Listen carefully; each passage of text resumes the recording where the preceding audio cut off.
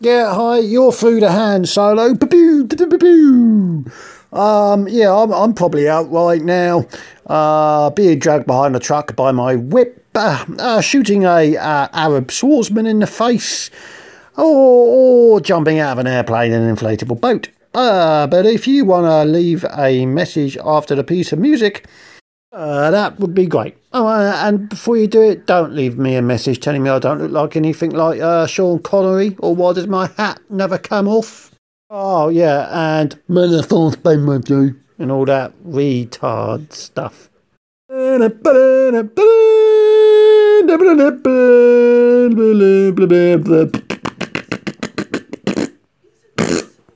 Yeah, hi Hans, it's Luke Skywalker. Listen, I just found out you got my sister pregnant, and I think we should have a chat, really. I mean, I can't believe it's happened, to be honest with you.